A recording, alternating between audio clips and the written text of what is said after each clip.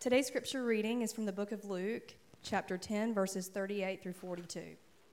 Now, as they went on their way, he entered a certain village, where a woman named Martha welcomed him into her home. She had a sister named Mary, who sat at the Lord's feet and listened to what he was saying. But Martha was distracted by her many tasks.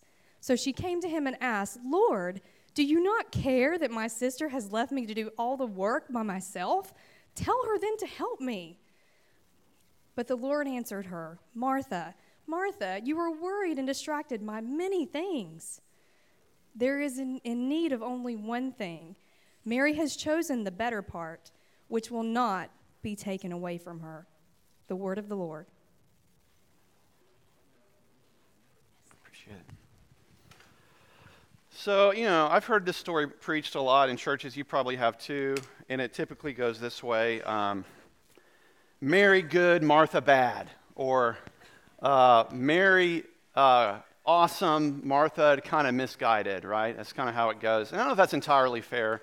There's a lot we can learn from Martha, too. There's a lot we're all in periods of our lives where we're a Martha and we're also a Mary, where we can turn on both, But it is from this story, I felt like I needed to say that all work can become holy work. And that Martha is doing work. And it's not the work that's bad. It's maybe why she's doing the work that he's calling out as well. And so, now how many Marthas are there in the room? Literally, if your name is Martha, maybe? Or figuratively, if you're a Martha, you can't stop moving. Is that you? After I had about the third cup of coffee, I get all sweaty. Is that you? You just get all worked up? That's me. I'm a doer. I like checklists and checking things off. It feels good, right? Let's get stuff done, right? Faith without works is dead, man. I don't want my faith to be dead. I got to do stuff. We got to get stuff done. And there's truth about that. We have to work. We have to be productive and be fruitful for the kingdom. But sometimes the busyness can go too far, right? It can kind of lose its mooring.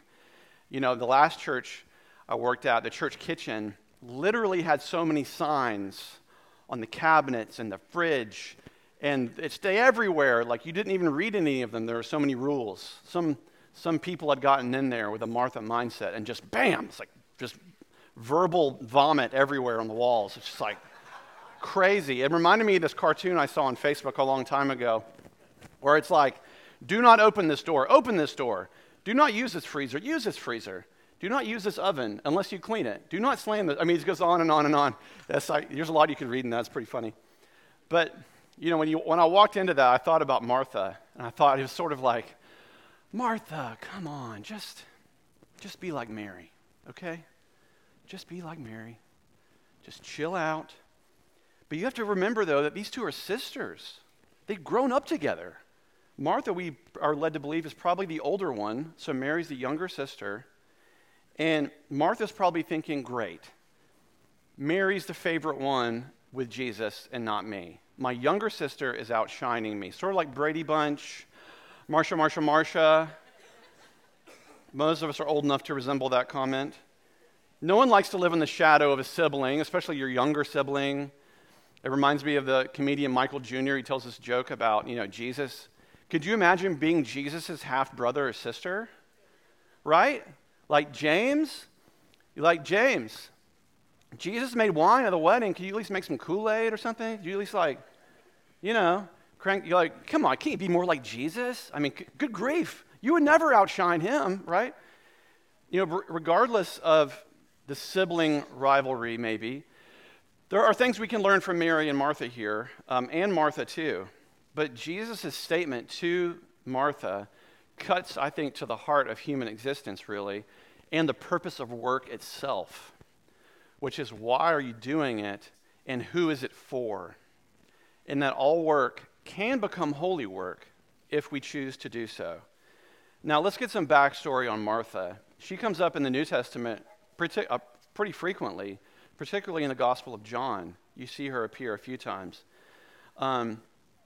In John chapter 11, when they call for Jesus, Mary and Martha's brother Lazarus dies. And so they call for Jesus to come to Bethany and help, and he comes. And the first one to come out to greet Jesus is Martha. being the more aggressive one. We think she was older. She comes out ahead of Mary, and when Jesus tells her that Lazarus was going to rise again, Martha says, I believe you're the Christ, the Son of God, who has come into the world. I mean, what a beautiful statement of faith from Martha, that she goes, yes, I believe you're going to do that. And look at him, lo and behold, he did. At a later meal in John 12:2, Martha is serving all the disciples and those gathered. So we can surmise that Martha was the head of this household. She got stuff done. I mean, first century Judea, you couldn't take a nap. You couldn't chill out and you had to haul water and clean and protect your home. And it was rough living. So of course she's worried and distracted by many things, right? How many of you today are worried and distracted by many things? Show of hands. If you're not, you're lying. So don't lie in church, okay? Come on. We're all worried and distracted by many things. It's inherent to the human condition. But we need people who get stuff done. Here's Martha literally serving Jesus. She's literally serving him food and cleaning her house for the Son of God who's sitting right there. So if that isn't holy work, or potentially holy work, I don't know what could be. But the motive of her heart had lost its way. And maybe she'd forgotten who she was doing it for, even though he was sitting right there. Now, some work doesn't feel like holy work, for sure. I've had plenty of jobs that felt awful. They were terrible jobs. I washed dishes one time at a Greek restaurant in high school, right? Has anyone ever been a dishwasher? Talk about thankless work. The dishes keep coming. You're scrubbing cheese off hot plates. Your hands are burned. It's hot. It's humid. You're on your feet all day. It's rough. It was so bad, I would go in the bathroom and just sit on the toilet. I didn't even have to go. I just sat in there and closed the door, put my feet up in a fetal position and sucked on my thumbs. Just leave me alone. This job is awful, even though you get paid cash. Still. It did not feel like holy work. Scrubbing cheese off, somebody's pita plate. Now, there's a monk named Brother Lawrence who wrote about the spirituality of work, though, who taught that really work can become holy work if we devote it in the right direction. He would say that the attitude is a choice, that work is actually a spiritual exercise. Work is good for our souls if we remember who and why we're doing it. He wrote this, it is lamentable to see how many, now this is the 15th century, by the way, okay? This is hundreds of years ago. People have not changed. It is lamentable to see how many people mistake the means for the end, addicting themselves to certain works, which they performed very imperfectly by reason of their human or selfish regards. So a compartmentalization of faith and works in the lives of Christians is not new. But blending them and seeing that they can become ministry, your work can become ministry to the glory of God, that's a different level. But if you compartmentalize them both, some things have never changed. And this is the key, what Lawrence says. Our sanctification, or growing in holiness, becoming more like Jesus, our sanctification does not depend upon changing our works, but in doing that for God's sake, which we commonly do for our own. So because I work in a church, it doesn't mean my work's more holy than yours, right? Like that show, Dirty Jobs. You ever watch that? I love that show. Like you're a whale autopsy technician. You can do that for the glory of God. If you're working in a sewer or whatever, you can do that for the glory of God. It doesn't matter. In the early church, in the first century and onward, Christians were known for doing that. That they were on time. They were respect to their boss or the leader. They didn't complain. They did the work not for themselves. They didn't labor for their own, but for God's glory. And maybe that's where Martha is right now. Even though Jesus is sitting right there, she's forgotten that she's doing it, maybe not for his sake, but for her own. And she gets stuck inside her own head, right? You guys ever get stuck inside your own head? And the wheels just keep going? That's a self-fulfilling prophecy. Work for work's sake can leave you feeling exasperated and unfulfilled. But see, when I graduated from college, that's what they taught us, right? When you graduate from college and someone gives up and gives a speech full of platitudes, And they say, pursue your passion and do that for a living. Well, scrubbing dishes was not my passion. But sometimes you just don't have a choice. See, our culture doesn't like looking at just being. We look at doing to find identity, don't we? We find our identity in what we do, and that's not a bad thing. But like Martha, we can become so antsy that we don't sit at like Mary and just find the one necessary thing. It's easier to find your identity in doing. I mean, what do people ask you the first time you meet them? Or when I meet people, what do you ask? What do you do for a living, right? And that's okay, again. But if you find your passion and you do that, well, passion runs out. Emotions don't always happen. See, but faith is a choice, right? What we do for the glory of God is a choice that we make. It doesn't always work out that way, that we get to do our passion. Sometimes work is just work. And we have to make a choice in those moments. How will we glorify God? I remember when I was, another job I had, I picked a driving range at Forsyth Country Club. And I would drive that cart. You know the cart that you aim at when you're hitting? Right? Oh, I've aimed at it. Do you know what happens if you're in the cart when you get hit with a golf ball? It's like a shotgun going off. I got paid $4.25 an hour, and that's what I did. I scooted around and picked up golf balls. When it rained, we had to do it by hand, even though they're still hitting. And golf balls are landing all around us. Was that my passion? No, it was not. But we can be asked to do things that we maybe get no self-fulfillment whatsoever. But when our work is really for self-fulfillment, self-realization, that is what we would call modern therapeutic deism. That's not basic Christianity, though. That's not following Jesus with your work. That's following yourself with your work. And look at like Ephesians chapter 6, when Paul writes this. The words still ring true. Render service with enthusiasm as to the Lord, and not to men and women, knowing that whatever good we do, we will receive the same again from the Lord, whether we are slaves or free. Whatever we do, do it for the Lord. Whatever it is you're called to do it for Him, and glorify Him. To her credit, I like to think that Martha heard this, semi-rebuke from Jesus. And I really like to think she probably stopped what she was doing and said, you know what, you're right. And she sat down and knelt beside her sister and paused for a few moments.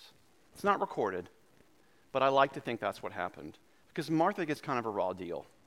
Martha's doing what she has to do. And Jesus' words here are specifically for Martha in the affair of her heart, the motive or orientation of her heart. He sees it and he says, you're focused on all these things that you don't really need. They're important, but they're not needs. Mary's found the thing that's the biggest need, and she will not and it will not be taken from her. So what drove Mary to Jesus' feet? What caused her to drop what she was doing? She was probably working at some point that day. What caused Mary to go, okay, I'm going to lay it all down, and I just need to sit at his feet? Because he's here. Like he's here in my house. And I'm not going to let that go. What caused her to do that? To step from a place of busyness and distractedness to a place of grace, to a place of receiving instead of just trying to give and earn and do, to define the most important thing. The leader of, the head of Sanctuary Counseling Group came and spoke to the pastors here this week. If you didn't know this, Sanctuary Counseling has an office here in the church. So if you ever need a Christian counselor, they're always here. Great people. And you can call and set up an appointment, and great, they're awesome. And he was talking to us this week about a lot of his clients he has. And the head of Sanctuary, I think they're in Charlotte. And he said, most of my client base are young men in their 20s and early 30s. He's like, I don't know why, but that's just how God gave it. That's just my calling, I guess, is to minister to these young guys. And he said all of them have the one thing in common, the obstacle that all of them have in common is that they are unable to receive grace. They think it's for somebody else, but not for them. They think they're so broken that they're beyond repair. And they can't get over that hump to see that it's for them as much as it is for anyone else. That they're overwhelmed by their feelings of worthlessness, of unworthiness, of the wounds and the pain of whatever has happened to them in their lives are so high on their list that they can't even begin to fathom of the God of the universe would give his life for them and forgive them. And that's a good reminder that everybody we meet is going through some kind of quiet struggle. Everybody. And so be kind, because everyone we meet is a better question to ask instead of what's wrong with you, a good question to ask is what happened to you. Because some people have some deep, deep wounds. And they're so deep that you can't even begin to fathom that God loves you as much as he loves his son. Right? People tend to think, well, yeah, God loves Jesus, that's his son. Of course he loves him more than me. No. God loves you as much as he loves his son. Yeah, I know it's radical, but it's true. The same Spirit that rose Christ from the dead can live in you. Can live in you. Can resurrect the dead in you. So, I don't mean to be callous, and I'm not. And I've been there too. But when your wounds of your past want to overshadow the grace of God, that's almost pride in saying, I know better than God. To hear me on that, I'm not saying he doesn't care about your wound. I'm saying, don't let that overshadow what his promise is for you. Because he doesn't want you to stay in that place. He doesn't want you to stay in that place. So many of us are overburdened with bad information, bad news, self-hatred. When we hear these words of Jesus to Martha, replace Martha's name with your name and hear it again. Because I think this is for you today. The Lord answered her, Martha, Martha, you are worried and distracted by many things. There is need of only one thing. Mary has chosen the better part, which will not be taken away from her. So this is the word of Jesus to her, but also to us. That sin likes to take ultimate things, or good things, and make them ultimate things. Busyness, worried, job, family, all good things. But they become ultimate things. Money, they become ultimate things. And we forget the most important thing that you need the most, which is Jesus in your life, which is him in your life. And when Jesus is down on the list, maybe he's not on your list at all, it creates great chaos in our lives. Mary makes a wise choice. And it's a choice that she makes. It's a choice anybody can make. Anybody can make it. Faith is a choice. It's a decision. An ongoing decision that we make. That we are not what has happened to you. You are not where you are. Your identity is not found in what has happened to you. Your identity is found in what God says about you. And Jesus says, if you choose me, if you look to me and live in me, if you focus on me and the giver of life, again, put that back up, the last verse. It will not be taken away from you. Never. So that's why we started this service with Romans 8. Nothing will separate us from the love of God. But nothing will separate you from that love in your life. And I don't do this a lot, but I felt called this week through an impression I had, and I was reading a book last night, and it came up again, so I got to honor it. Just to do an old-fashioned altar call. Okay, now listen. I was a Baptist kid growing up a little bit, and I know we all got saved. We all got saved every week, okay? You know what I mean? But that's not what I'm doing here. I like occasional altar calls because it tells people you can bring your crisis into the church. You can bring your crisis into the church. You can bring your crisis to the prayer rail. You should, and that's okay. It's more than okay. Because when you bring your crisis into the worship service, out of that can eventually come resurrection, right? So I'm going to pray, and as we sing this last song, just come up and pray. If you want me to lay hands on you and pray for you, I'll be standing right there Just come over and I'll pray with you. Okay? Don't be ashamed when looking at you or whatever. It's a time just to sit at his feet, right? Just to sit at his feet. And maybe you're worried and burdened and distracted by so many things, which so many of us are. And maybe it's just a time to give it all away for a few minutes. Let's pray. Lord, we give you this time to bring to you our crisis, our distraction, our worry, our burden. Thank you, Lord, that you forgive us for making good things, ultimate things. Thank you, Lord, that you love us enough to call it out in our lives, to remind us of what's most important.